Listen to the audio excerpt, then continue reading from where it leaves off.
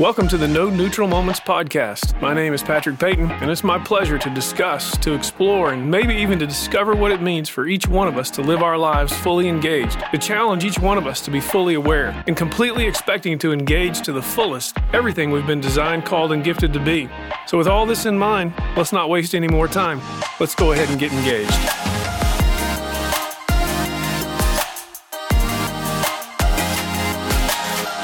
Well, hello there, and welcome to this episode of No Neutral Moments. My name is Patrick Payton, and I am your host for this episode and for many others. And today, we really have a special treat for you.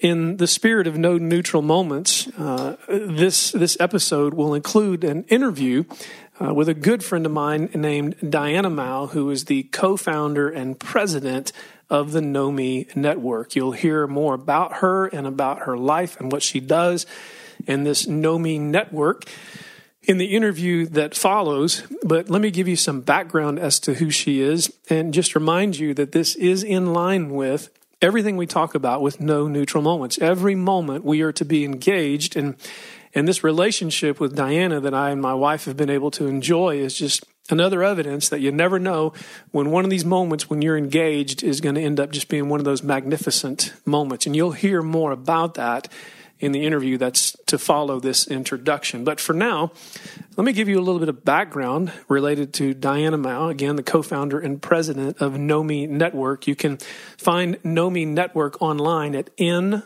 as in no, and then the letter O, N-O-M-I, Network, Know Me Network, NOMINETWORK.org. Diana Mao is the president of Know Me Network, really an abolitionist movement, and she is an abolitionist, really committed to completely eradicating human trafficking in her lifetime. Some would say she's a star of the global movement to abolish slavery, and she co-founded Know Me Network, a nonprofit organization that raises awareness about this human trafficking and modern-day slavery issue, and then creates economic opportunities for survivors and women at risk. Many organizations have recognized the work that Diana and Know Me Network have been doing.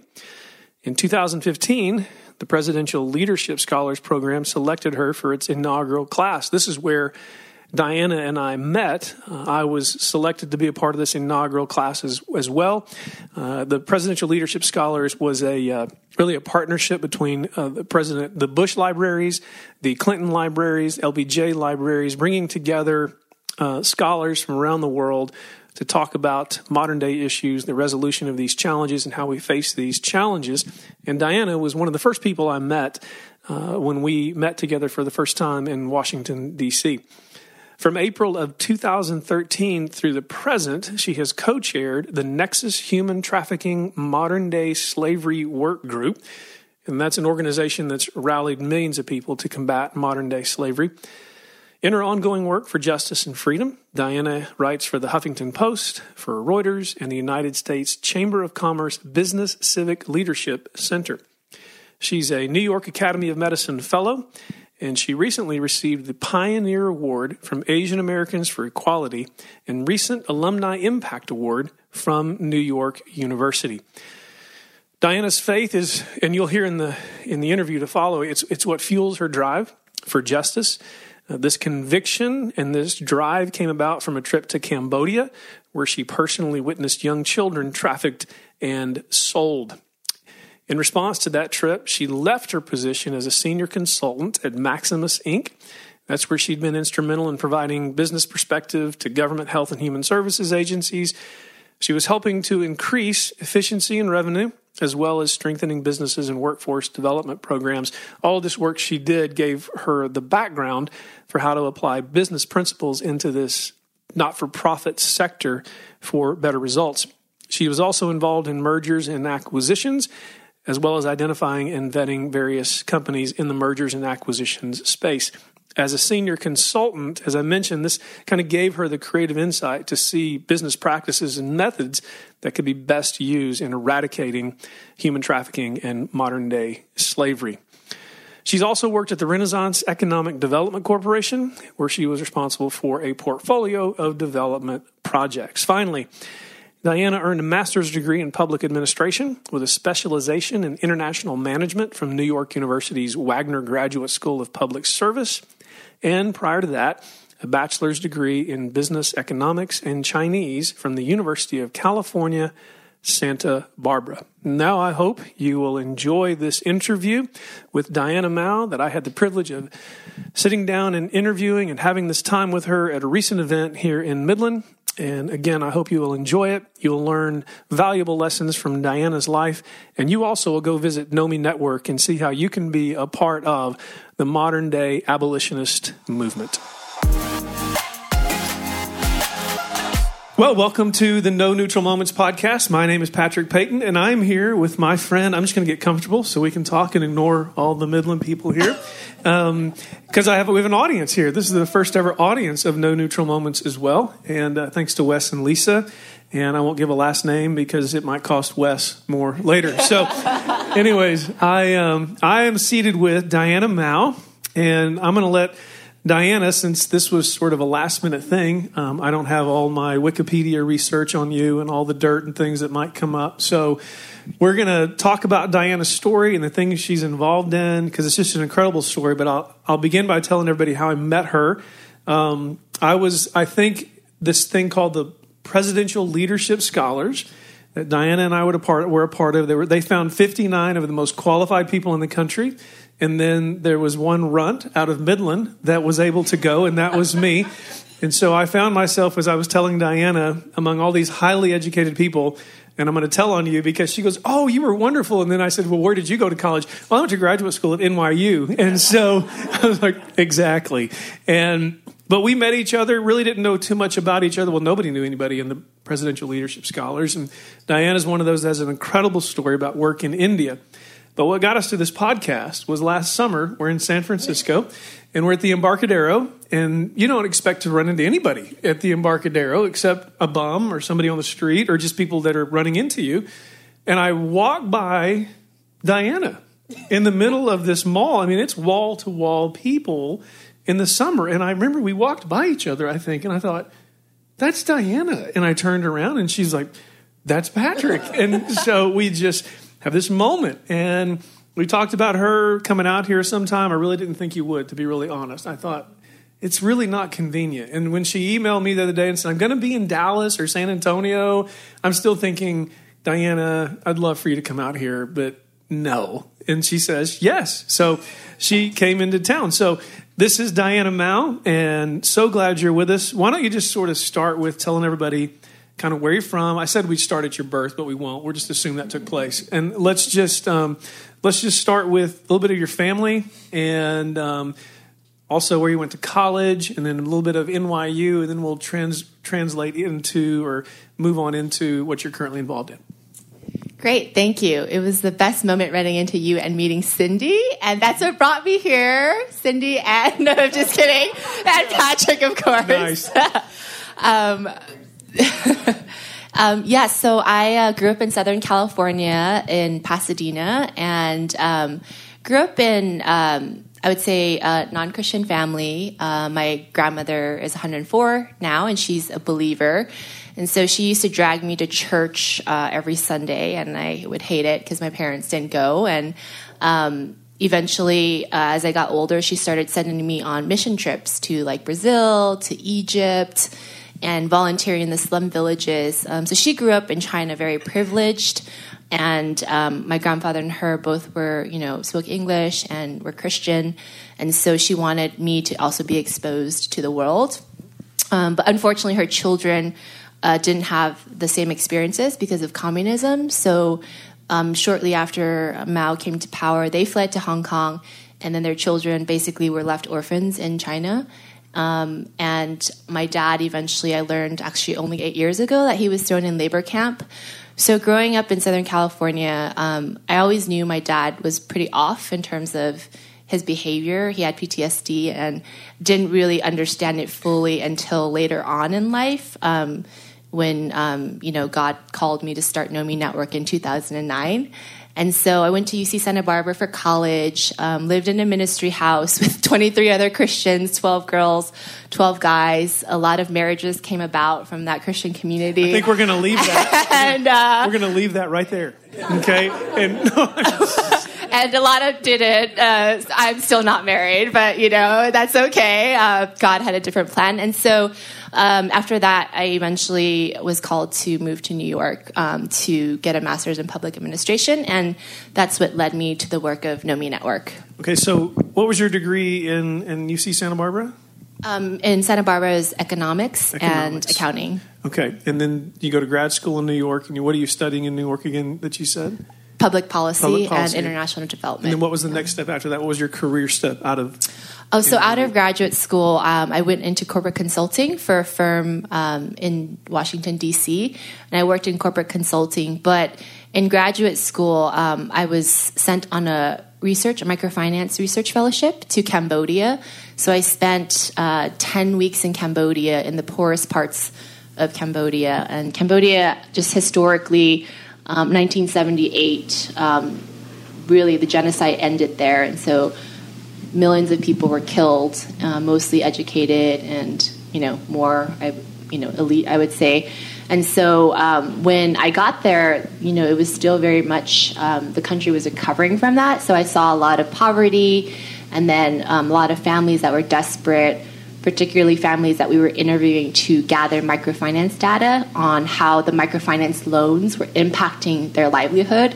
They had gone through like 4 or 5 loan cycles, still living below $1 a day, still having no assets, living in straw huts. And particularly one instance, a single father of 7 children, after we surveyed him about 100 questions, he offered my male colleague his youngest daughter in broken English, like, you like her, you take her. And so we were in Battambang, which is a village where it's near the Thai border, still a lot of landmines there. So we had to take a car, we had to take a moped, we had to walk through, like, it was rainy season, so muck with leeches to get to the village where this family lived. And this man, he lost his wife. His wife had passed away just a year before of a disease. So it just made me really think of the lack of access. And it's not that he was selling his daughter maliciously, like I'd read in some stories or saw documentaries. It's really like out of desperation, no economic opportunity. So that's where the idea started coming about of what if we can provide jobs for these communities, then perhaps they would have better choices and alternatives and wouldn't have to sell their children. So this is stirring in you a passion, is what I'm hearing. As you're over in Cambodia, you're looking at this, it's getting inside of you, and you share a similar story to some of the people in this room. Talk about what shifted it for you. What moved you from saying, what I really want to do is make a career for myself and be out of the not-for-profit world and make money and work. Now what turns you to, no, I'm going to make my business of life to provide life for people. So what were the events that shook you? You just listed one, but what were the other things that kept pushing into you that, in keeping with this podcast, we said there's no neutral moment. When you look back and you think, that was a big moment for me. What were some of the critical things that pushed you towards Nomi? And then we'll talk about what Nomi Network does. That's a great question. There were a lot of external factors that kind of, I was really kind of living neutrally because I was working corporate consulting right out of graduate school, but I really wanted to contribute and help. So I had these ideas, and what I would do is during weekends and summers, like volunteer. So I wasn't like signed up to start a nonprofit because I didn't want to go into nonprofit. An Asian cultural nonprofit. My dad still till last year would write me long letters telling me how disappointed he is that I'm in ministry because in his mind, nonprofit is equated to church, and he has some, obviously resentment towards church. So that was very difficult. And so and most Asian American women and men don't go into nonprofit. It's not a sector that parents typically encourage their children to go into. And so I also, all these external family pressure and also just personally, my identity was so much in like, oh, I'm in corporate consulting, I'm doing this, I'm traveling, all of these things. And it was pretty exciting, but I couldn't shake the experience in Cambodia. So the summer after graduate school, I already signed a contract to start in DC right after grad school. But that summer, I went to Cambodia, and I recruited a fellow sister in Christ at church who had a passion for anti-trafficking. So I didn't want to go to Cambodia by myself. Frankly, I was a little scared. So she came with me, and we met with 12 anti-trafficking organizations, including IJM, which I think probably a lot of you have heard of. And so we talked. What is IJM? Make sure just. Oh, sure. IJM, International Justice Mission. It's an organization that decades ago would rescue children in brothels. Gary Haugen is a very strong Christian who started the organization, and it's one of the leading organizations now in anti-trafficking. Okay.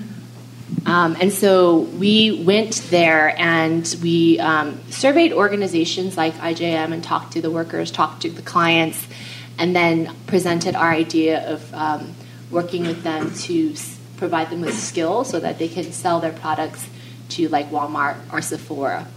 So really skill building. And so across the board, they all needed that assistance because they were providing shelter, they were providing counseling, but they were trying to provide sustainable income generation, and that was the gap.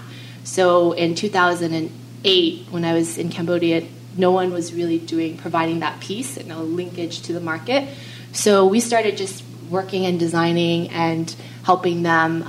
And my third co-founder, quit her job as a senior buyer and financial planner for Saks Fifth Avenue, which you all probably heard of. She's was going through kind of a eye-opening experience of volunteering in missions in South Africa. And so she was in her 40s at the time and had this moment where she wanted to do something. And so she was our first hire, and she started working with the shelters.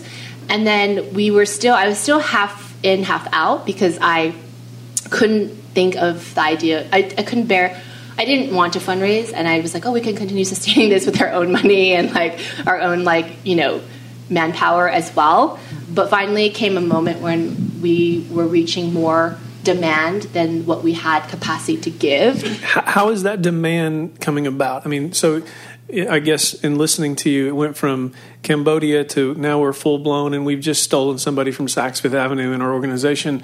Are you guys just going over several times a year? Are you going over in the summers? Are you just running into people? Are you having random San Francisco meetings where you're finding people and go, they can help? How's that all fleshing out that it's coming together as this, wow, this is something we're going to have to do? What's that timeline like? What's that like? Yeah, we were pretty connected in New York City, so we recruited our friends that worked for like McKinsey, worked for brands like Macy's, so we leveraged our own network. And so I'll just kind of backtrack a little. So in Cambodia, we went to a shelter where we met a girl who was 8 years old, and she was sold by her stepfather. Her name's Nomi. And so Nomi, she still right now is 18, still has the mind of like an 8-year-old and bipolar. And her stepfather basically sold her in the village. And when we met her at the shelter, she ran to us and embraced us. Mm-hmm. And my co-founder and I, we were kind of taken back because we were at this shelter that was an undisclosed location. The director picked us up at our hotel. It was very kind of secret. So we thought the girls would be very non-engaging. So she ran to us, showed us her pet rabbits, and befriended us, and spoke a little bit of English too. And so we were like, we're going to name the organization Nomi after her, Nomi. And then network was like us. Like we thought of ourselves as a network behind Nomi.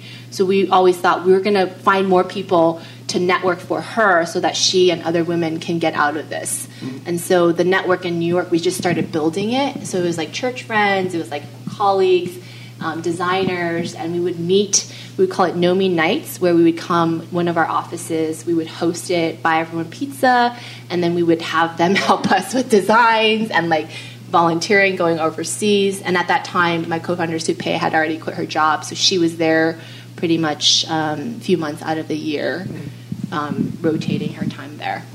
So when did you go all in? Yeah, so I went all in. I'm going to use some Bible language here since we're in Texas. Oh, okay, that's fair. Not in New York. People will be like, "What?" Just kidding. They may listen to this in New York, so you never know. We're friends. They'll understand. So in in 2011, I was working. I was like basically consulting.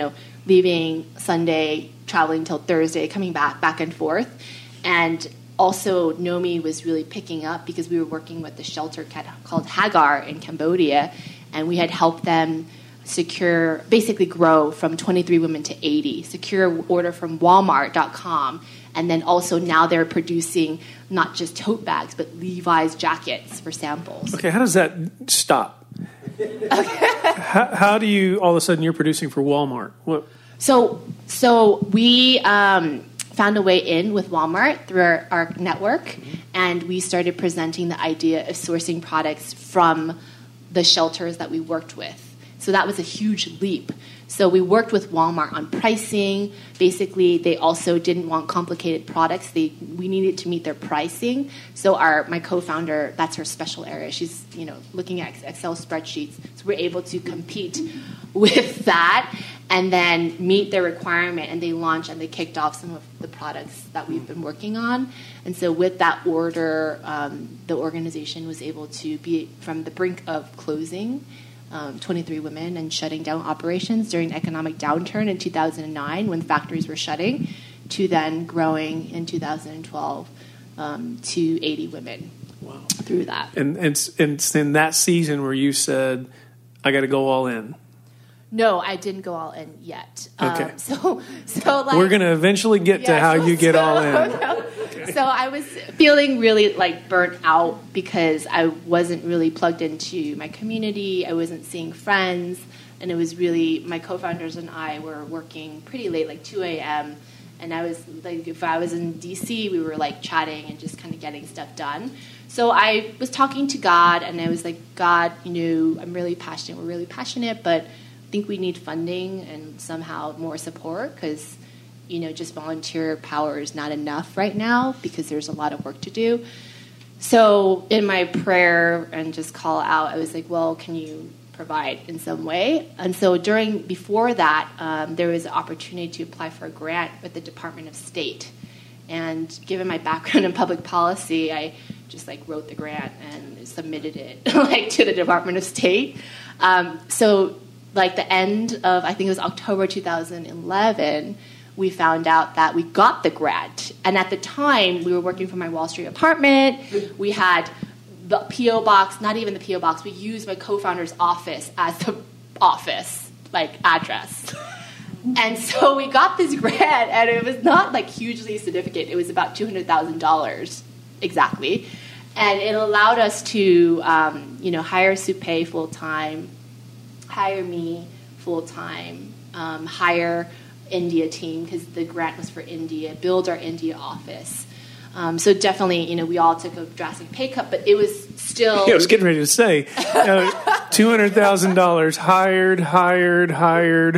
It's so you made $5,000 that year. Basically, yeah. That's okay. Consulting, I had savings, so it was fine. So we took a chance, and God really showed me that, he was going to provide. Mm-hmm. So that was the year, May 2012, I quit my job.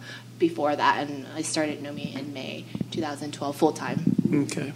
So you guys propped it up in 2012, and then just, I guess, fast forward a little bit because you're already full-blown into this by the time we get to Presidential Leadership Scholars. So between 2012 and 2015, what were some of the significant, we'd call them signposts or markers for you as an organization in those 3 years?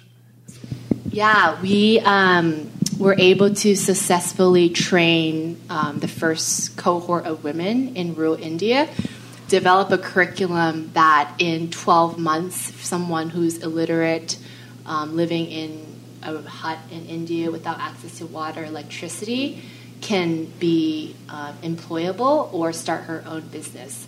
And so that was a curriculum we developed in partnership with the Department of State, and that in by 2014, we could see tangible impact in their lives, not just self-confidence, savings, income, but they were also cutting off the generational cycle of slavery. So our curriculum was tested back and forth. And so huge sacrifice that was made by my co-founder. She actually moved to Bihar, the poorest state, and I lived there months at a time. And this is an area where you hear about the violence against women in India and the rapes that happen. This is the poorest state where there already have been 3 murders on our watch. We've seen kids get murdered. This is the lawless state. And so we stayed there, and it was really an act of faith and that God would protect us, and thankfully he did, and nothing, horrible things happened there, but we as a team were, really protected. How did you deal with fear? You're in a place where it's one of the most dangerous places in the world. How did you wrestle through that? How did you deal with that? And were there times that you thought, I'm just not going to do this anymore? Or was there just something in your soul that kept driving you? How did you deal with that? Because I know some of us have traveled to fairly sketchy places, but we've come home rather quickly. You've stayed there. You have an employee who leaves. This is the Saks Fifth Avenue employee who goes from Saks Fifth Avenue to, I'm going to give my life to this. How did you guys fight through that?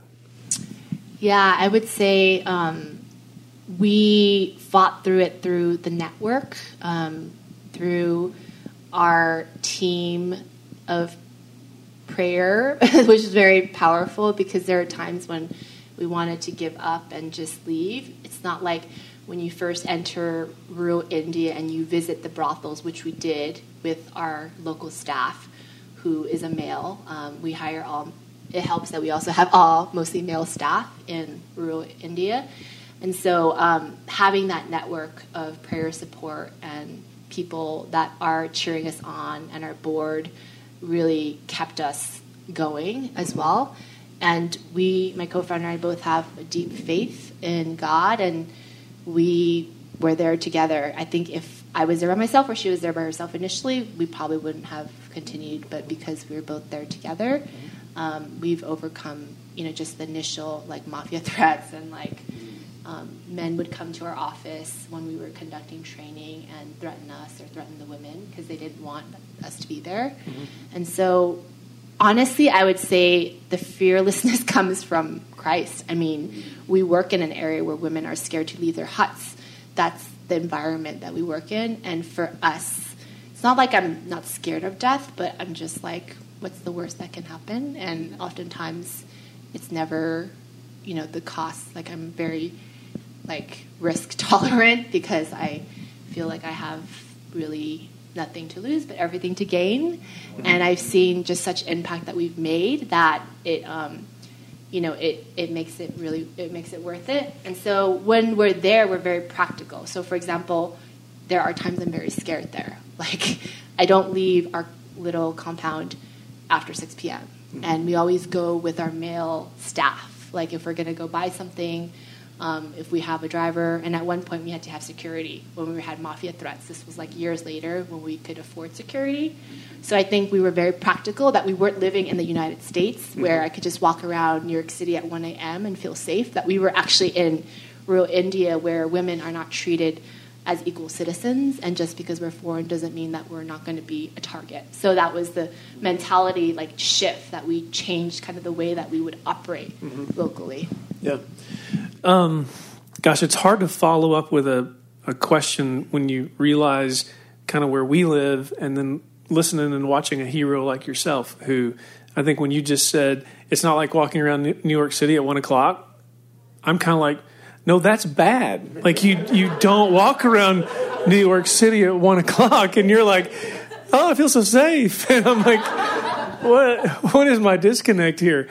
So, how many women has Nomi Network taken from what you just said a minute ago was basically living in the slums, illiterate, unemployable, to employable? So since really 2012, before that, we're celebrating our 10-year anniversary this year. We've served 9,000 women, and that's not including their children, because they have savings and they're actually educating their children, paying for tutoring services, cutting off the generational cycle of slavery.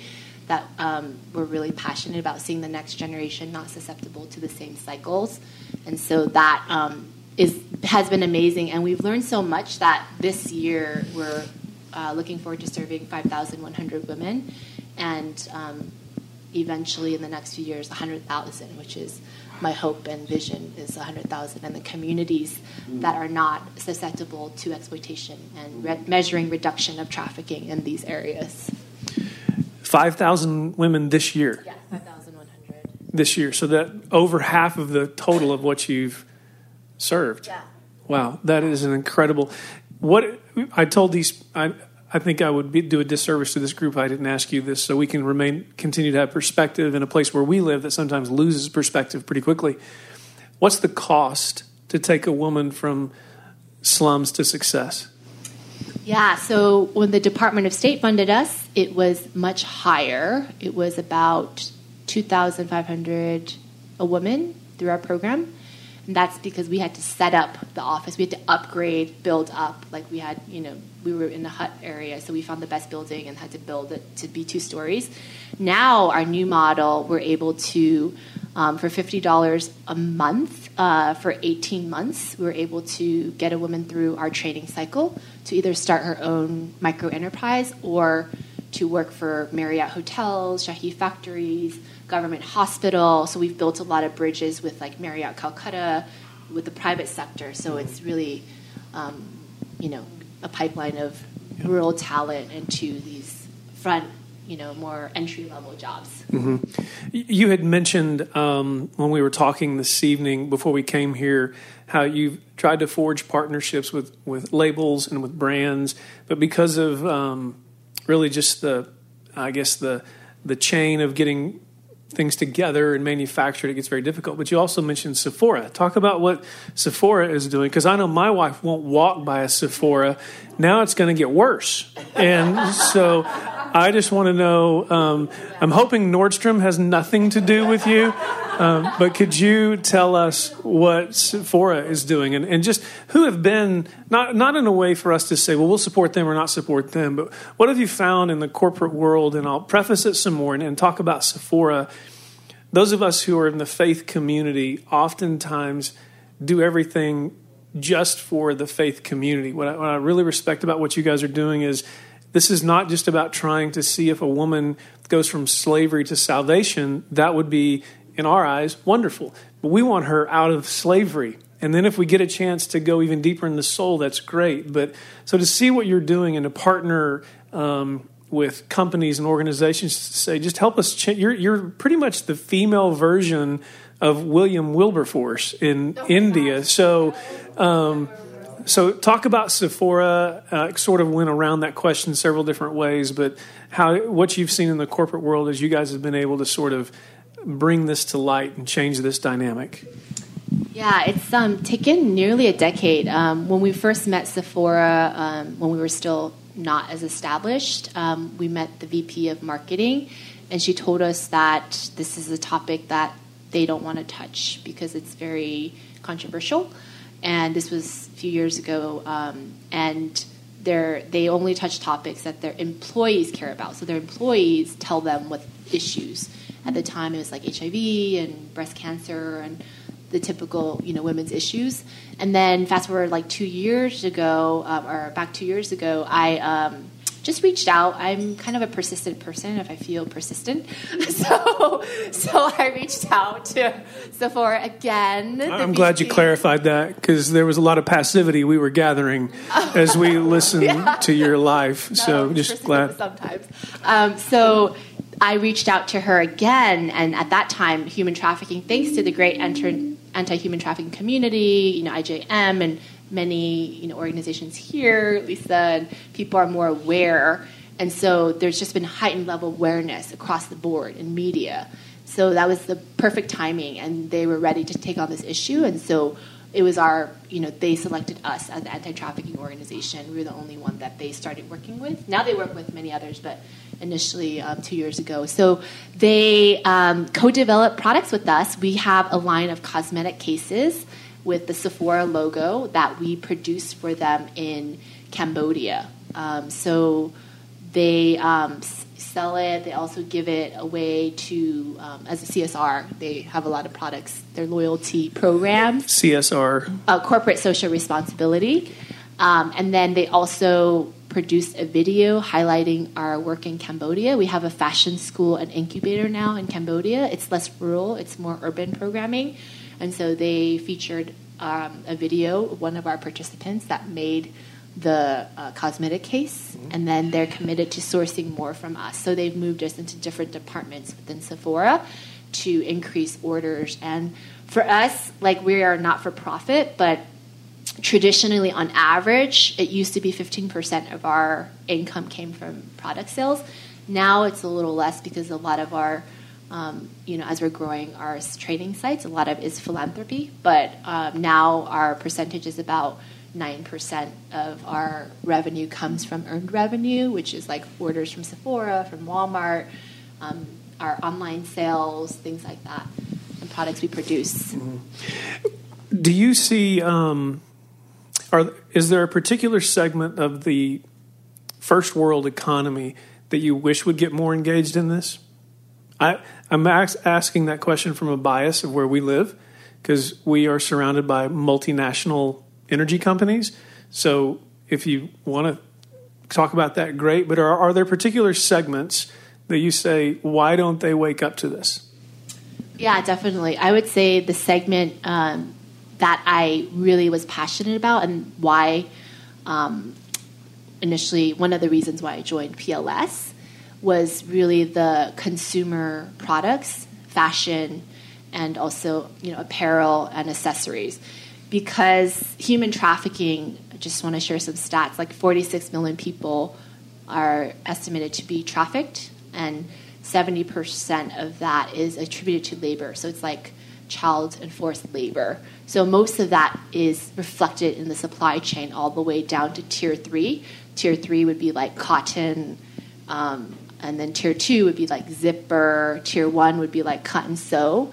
So it's, in essence, every person is perpetuating slavery in some way without knowing, because there's no other viable solution right now, because companies from the buyer side, having exposure to my co-founder, she, as a buyer and senior planner, was only looking at margins and how to get cheaper products, how to get it turned over quicker. That's what all she was looking at. And so most companies still operate like that today. Not much has changed. So for us, if an small order from Sephora and Walmart, I can see the impact it has on my organization. Can't imagine if like a large company like Gap were just to turn 1% of their sourcing to source from like some of the groups we work with or Nomi Network. Are you working with Gap right now? Yeah, we're working with Gap. Gap has, on the employee engagement side, so they have employees that are serving as mentors for our fashion school and incubator. They're dedicating their volunteer time. Sourcing is a little bit more challenging, to be frank, for most of the larger brands. Explain that a little bit more. So they're not, there's no commitment to source from smaller producers. Something more responsible. More responsible, in essence, okay. Yeah. They do have some codes of conduct, so I'm not saying Gap is bad. They have codes of conduct. They have factory audits. So their factories are constantly being monitored. But there are actually brands that don't have any monitoring compliance and don't really care, because they're just, you're buying a $10 shirt, and so you're going to still buy it. If you hear like them being called out, most consumers forget about it and they'll continue buying the $10 shirt, so it's not going to matter to them anyways. So there are brands like that operate under that context. So that's where I see the huge change that needs to happen in order for the 46 million to come down. Are there brands you won't buy? Yes. What are your top 3? I would say I can just give you a top 1, and then you could kind of base on their price point. I won't buy Forever 21, which I don't know if there are any Forever 21s here. Not here. Yeah, because they had a problem in LA in 1997 where their factory workers, mostly minorities, like Chinese, they were being exploited and paid I don't know, like nothing. And so they, the DOL like audited them, and they basically Department of Labor. Yeah, audited, and then they closed that factory. Sorry, I'm talking in like acronyms. You're talking like the military. Thank you. And so they then shut down and then started building factories in Asia, like in I forgot which country. So they just move overseas. And that's what you find a lot of brands do, especially fast fashion. Another thing they do is they go and copy. So you have a designer like Oscar de la Renta, for example, that New York Fashion Week. They'll go and copy it and produce it faster in Asia. And then not only are they exploiting, but they're also, in essence, kind of stealing designs. So you have brands like that if you can buy like a $14.99 dress, it's probably not ethical. So I want to finish up here because they may have a few questions for you. What are the biggest opportunities in front of Nomi right now and the biggest need? And they may be one and the same. So the biggest opportunity might be the biggest need. And again, I promise these people I'm not trying to pull the rug out from under them. We're not making this a financial night. But I would like to know in that question what the Nomi Network budget is. And so what your budget is, what the need is, and the opportunity. Sort of wrap all that together. And then I want to finish with another question. Thank you. So the budget last year was $2.2 million. The budget this year is $3.5, and we're planning to. Currently, we're doing a needs assessment to replicate our India workforce development model in Cambodia in the United States. So we've been invited to Dallas, to Las Vegas. Large hotel casino invited us to consider starting there because there's a huge problem there. And then also New York City, simply because our headquarters is in New York City, and we're closest to also the problem, seeing it, and working with survivors directly there. So that we're hoping to raise the funds we need to launch that. So that's the 3.5 as we're trying to hit that mark. And we currently have 80 employees, 55 overseas, and then 10 in New York, and 15 more management between India and Cambodia. We have a country director, actually it was Jürgen Patrick, that is from Compassion. He was Compassion International's country director, and now we thankfully recruited him. He's our India country director. So we're definitely growing, and the biggest opportunity I see is of the global figures of slavery, half the world population of people in slavery are in India. So I really believe that if we can measure reduction, if we can make a critical 100,000 women trained in India, we could see the reduction, and then also share, the model. We're already sharing the model, and we're actually going to social franchise the model in Africa and other parts of the world. So that's the opportunity, is to replicate it with local organizations, and we would be able to reduce our costs and to serve women more quickly and more efficiently, and also capacitate other organizations to adopt a workforce development, economic development model, and to strengthen their work as well. So that's the opportunity I see. That's phenomenal. Everybody in this room knows how much we make about what your favorite books are and the books I like to read. I would ask you, what are your favorite books or most gifted books that you think everybody should read? And you can't say the Bible. Yeah. Well, I read a lot of books. The most recent book that I've read that's been really helpful for Nomi and for me is a few books. Extreme Ownership. Extreme Ownership is written by former Navy SEALs. Jocko Willink. And part of it is, I think, I've learned more ownership as well, because there's so much cost to what we're doing. There's always threats. India is the Wild Wild West. And so taking ownership and not being scared to take ownership that this is my responsibility.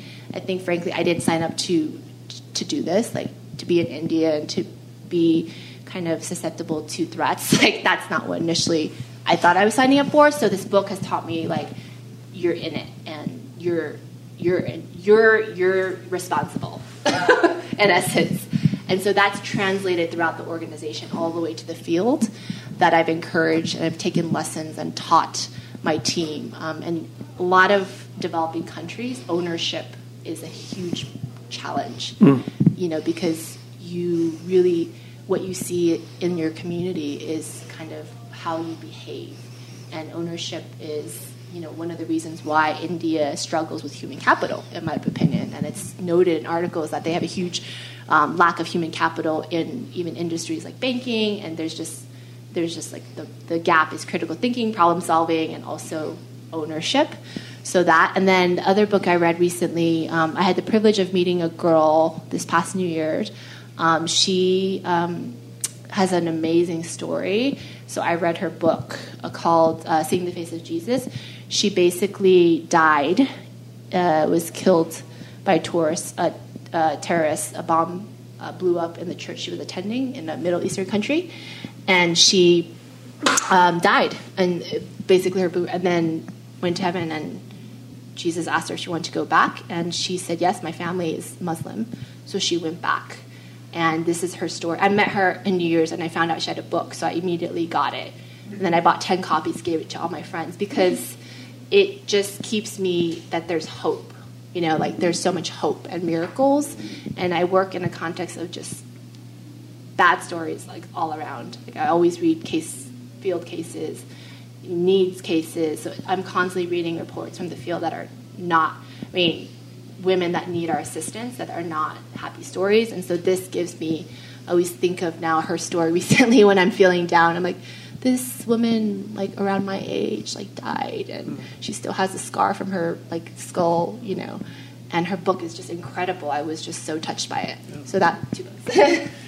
That is tremendous. And I'm pretty much going to call that an end to our discussion here being recorded, because I want to just get to questions. But I guess the last thing I would say is, how do you, because every time I see you, you're smiling, you're laughing, and yet you're rescuing people from slavery with all of your life. You're giving your life away.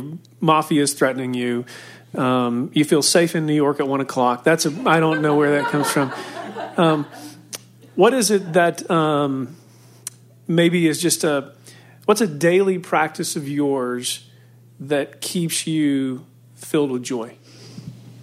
Yeah, a daily practice would be not so much in the winters, but running in Central Park. That's not even fair. That's a daily. That's not running at the duck pond. It really just, it's amazing. It really keeps me going. And also, I would say I spend a lot of time in the morning, reading the Bible, and also just praying and listening to my worship music. So that's usually meditation in the morning. Just a meditation practice. 30 minutes. Yeah. And then I start my day usually. Okay. For those who are listening, how do they find out more about Nomi Network? They can visit www.nominetwork, NOMI network.org. Okay. And social media? Social media. We have Twitter, we have Instagram, we have Facebook, same handle, Nomi Network as well. Okay. All right. Thank you so much. It has been an honor to sit here with you. I'm going to make sure everybody from PLS knows that they need to listen to the alumnus of the first class. First class is probably the best class, but we'll just see how that goes down. Yes. Absolutely. So that'll do it for us and for the No Neutral Moments podcast. My guest, just honored to be with you, Diana Mao, and thanks again. Thank you. Honored to be here.